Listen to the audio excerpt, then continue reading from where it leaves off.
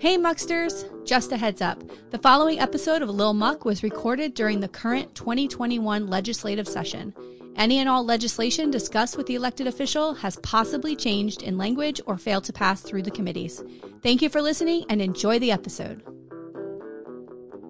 Welcome to episode 24 of Lil Muck, a tiny slice of the Muck podcast where we talk to people in the media and politics about their favorite stories or experiences. I'm Tina Jaramillo. And I'm Hillary Doherty. Hillary, tell us about today's guest. Well, we are so super excited about having this Florida House rep from District 70, Michele Rayner.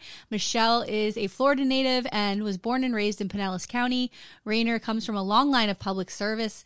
Rayner is the founder and principal attorney at Civil Liberty Law. Representative Rayner has quickly become an emerging voice on the issues of criminal justice reform, education, health, and economic disparities, and race and gender issues, both locally and nationally. She currently serves as the local counsel for the NAACP Legal Defense Fund, served as an assistant public defender for Hillsborough and Pinellas-Pasco counties, and as a legislative aide to the former state senator Arthenia Joyner, and made history as the first openly queer Black woman in Florida's legislature when elected in November 2020. Welcome, Representative Rayner.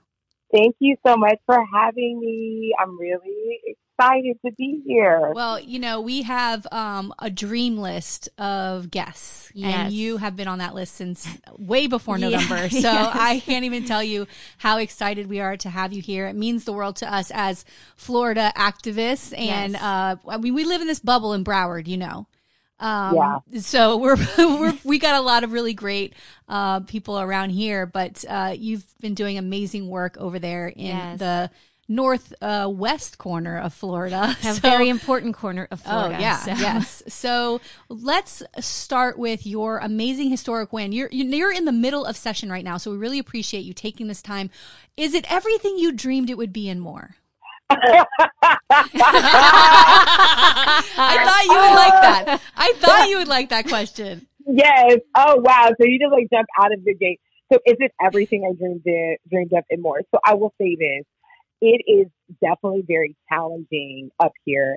And I think that it highlights, when we say elections have consequences, it's not just a cute mantra. It's not just something we say to get people to go out and vote.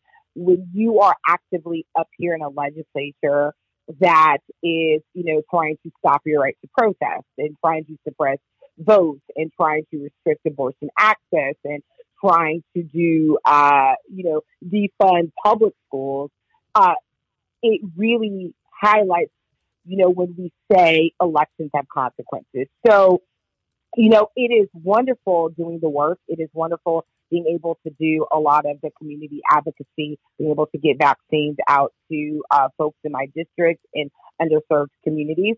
It is harder to do the policy work because you have a legislature that is controlled by one party, and that party is not in alignment with my values and my the things I find important, nor are they in alignment with what folks in my district find important and the things that they're talking to me about.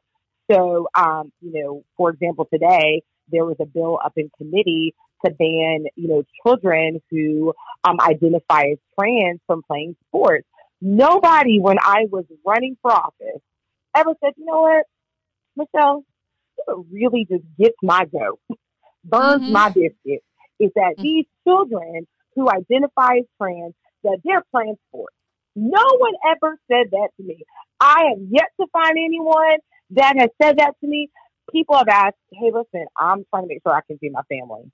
Hey, listen, I'm trying to make sure that I can get, at that time, COVID tested and now the vaccine.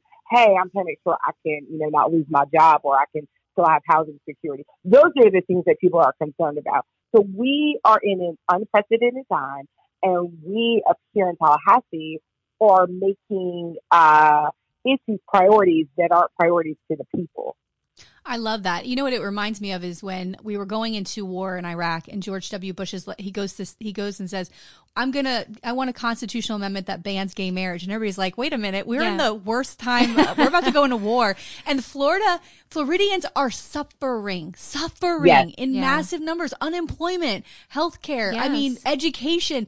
And this is what we're going to focus on? Trans children who want to play sports. I mean, is this what kind of? And there's so many really shady bills like that are just make no sense and don't help anything right now. 125% agree. And our governor is going on a victory lap, a victory tour, and I don't know what to say. Like, it's just maddening that we're seeing this happen. And I feel like there are things that we can really focus on and we can hone in on, and I'm concerned about some of these policies that nobody asked for, but that are ultimately now priorities of the legislature. So you mentioned the anti-riot bill, which is moving along in Florida. What aspects of that bill is most troubling to you? Well, how long is this podcast, y'all? So there's a lot of things that are really troubling to me. One is the restriction on folks' freedom of speech. But let me just back up, actually. So when this priority bill was announced, I believe in October 2020, it was a response to the movement for Black Lives and the defense for Black Lives. Right. This bill was then filed on January 6th while the insurrection was happening. And then it was couched as this was a response to the insurrection. Let's call a thing. It is not a response to the insurrection. It is a response that you don't believe that Black and brown folks and LGBTQ folks and white accomplices and allies should be out here protesting police brutality and the defense of Black and brown lives and Indigenous lives, that this is the bill that became a priority for the governor and for the legislature. So the foundation in its inception is what is incredibly disheartening. And I don't care, my grandmother used to say, if, you put a dress on a pig and you put lipstick on a pig, it's still a pig, right? It's still a pig. No matter how you dress it up, it's still a pig. And that is what this bill is. So that's that. Number two, you're literally trying to thwart people's right and ability to protest and further criminalize criminal offenses that are already found in the statute book.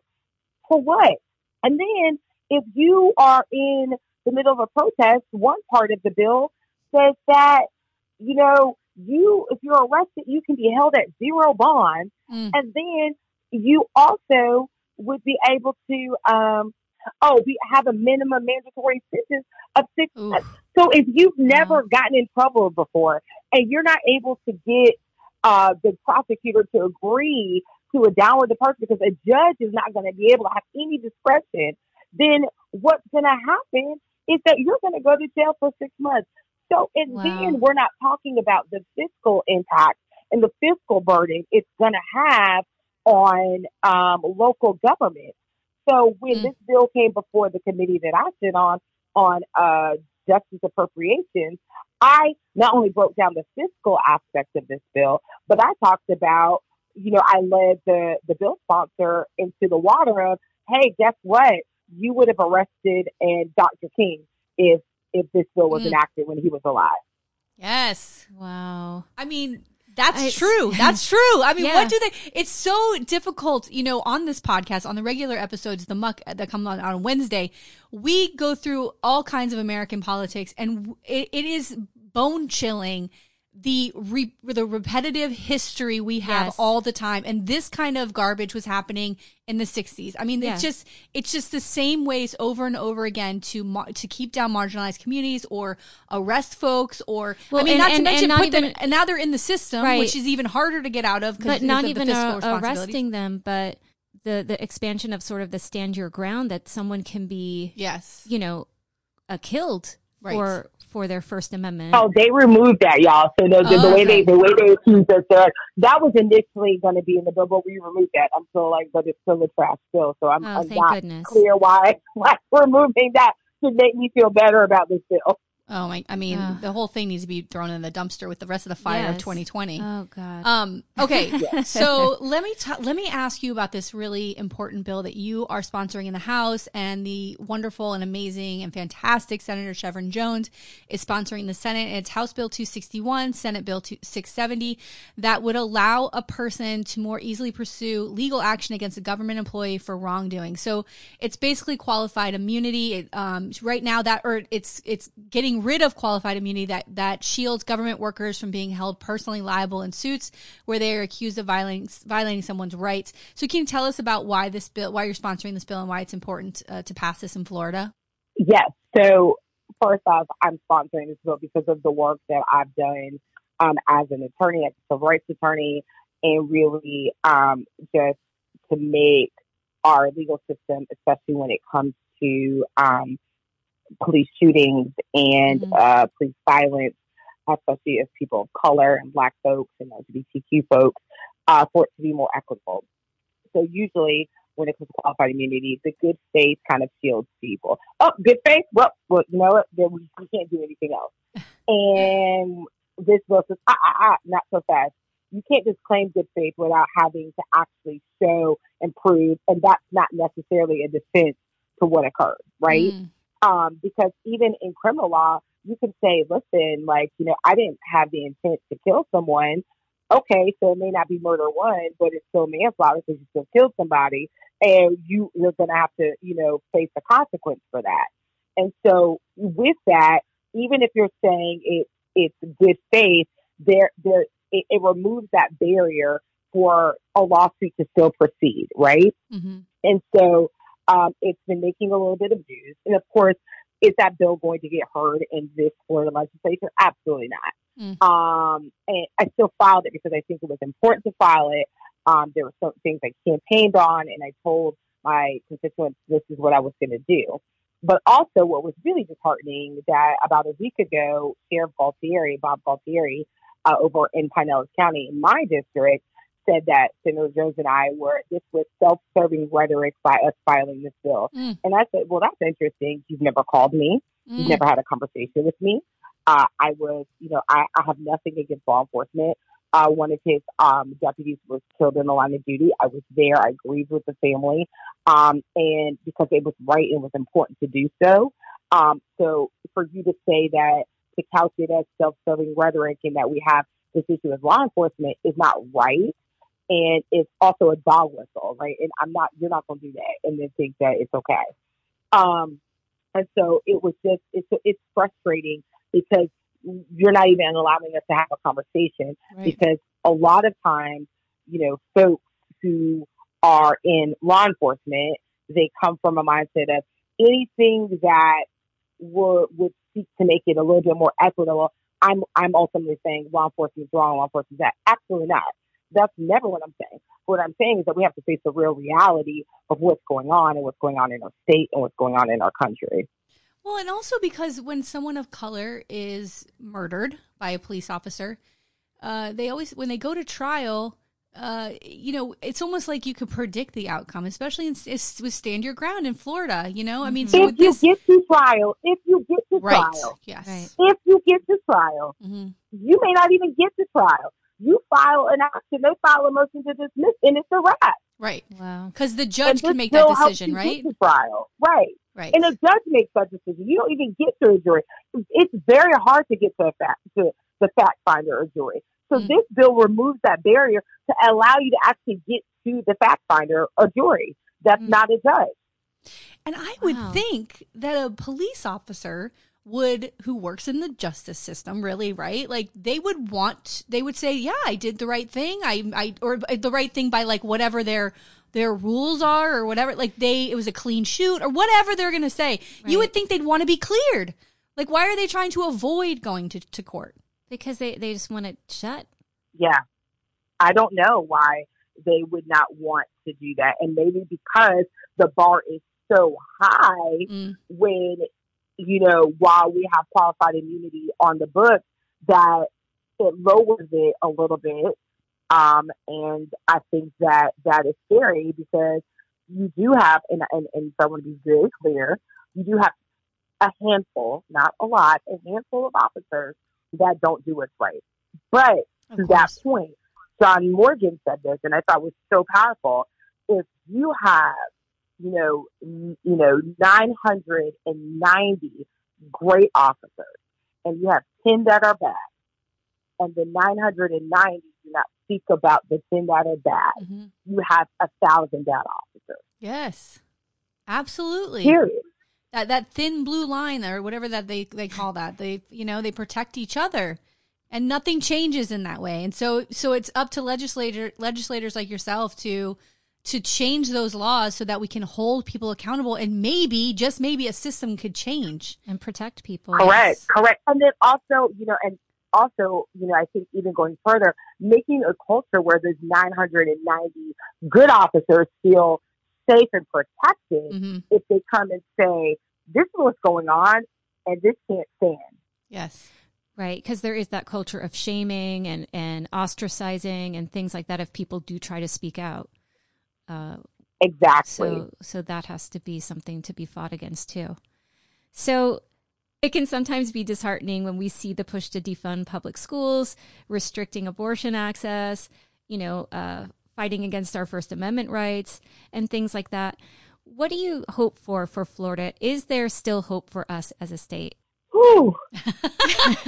Oh, don't be a pessimist like me. Please don't be a pessimist like me, please. So I will tell you this.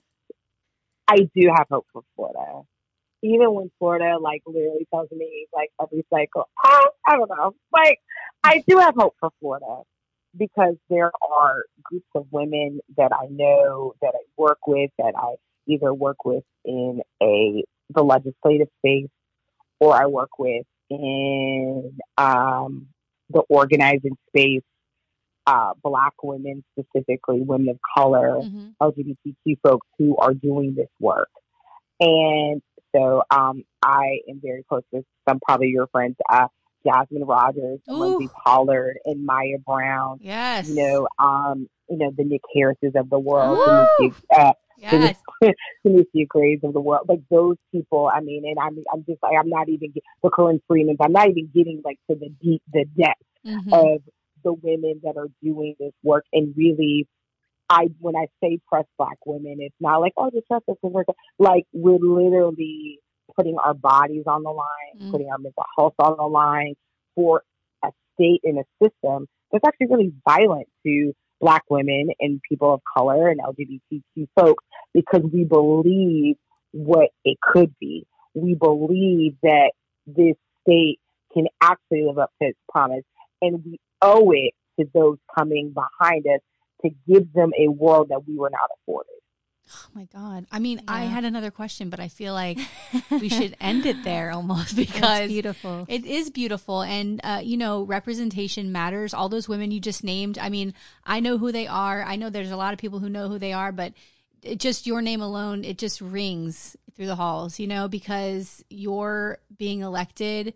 It matters a lot to young girls of color and queer women of color across the state. It just really means a lot. And the work that you're doing is why we need more women of color elected, because you have amazing amount of bills. I mean, we were going through the bills, which one should we talk about? Because every one of you're doing just improves and brings light to your community. So I just... And just helping people in the community on so many different levels, especially during COVID. It's just amazing work. Thank you. I appreciate y'all so much. I really do. I'm oh, y'all are amazing. Y'all will come with me everywhere. So when I feel down, I'll be boo, boo, boo, hey. No, but no, thank you. But I do believe doing much is given, much is required. And it is incumbent upon me to do that work, because it is not easy. It is not easy work, but it's necessary. And one day when I have children, I don't want to look them in their face and Mom, what did you do? I just chilled out. I just took it easy. I made sure I was goofy, but making sure I'm okay does not ensure the future generations are okay. Yeah. And I know it's not easy. I have had friends who served, and they one in particular I can think of that she just went through hell up there. And I know that it is not easy to serve, especially right now. Y'all are busy and you're getting it from all angles. And so from all the way down here, we send you love and light. And please know that we know you're fighting for everyone in the state, and we really appreciate your work and everything you're doing. So thank you for taking time for being with us tonight. Y'all so much. I appreciate y'all, and thank you for you highlighting amazing people and highlighting what's going on. So I appreciate y'all for having me on. All right, have a good night. Thank you so much. All right, have a good night. Bye. If you want to learn more about this week's guest, please follow the episode notes on our blog at themuckpodcast.fireside.fm, and be sure to follow us on Instagram and Facebook at The Muck Podcast. To support the Muck Podcast, please visit our Patreon page. We have 3 levels of support and different goodies for each level: Muckraker, Policy Wonk, or Bleeding Heart. We can't do it without you. Music for the Muck Podcast written and performed by Sean Doherty.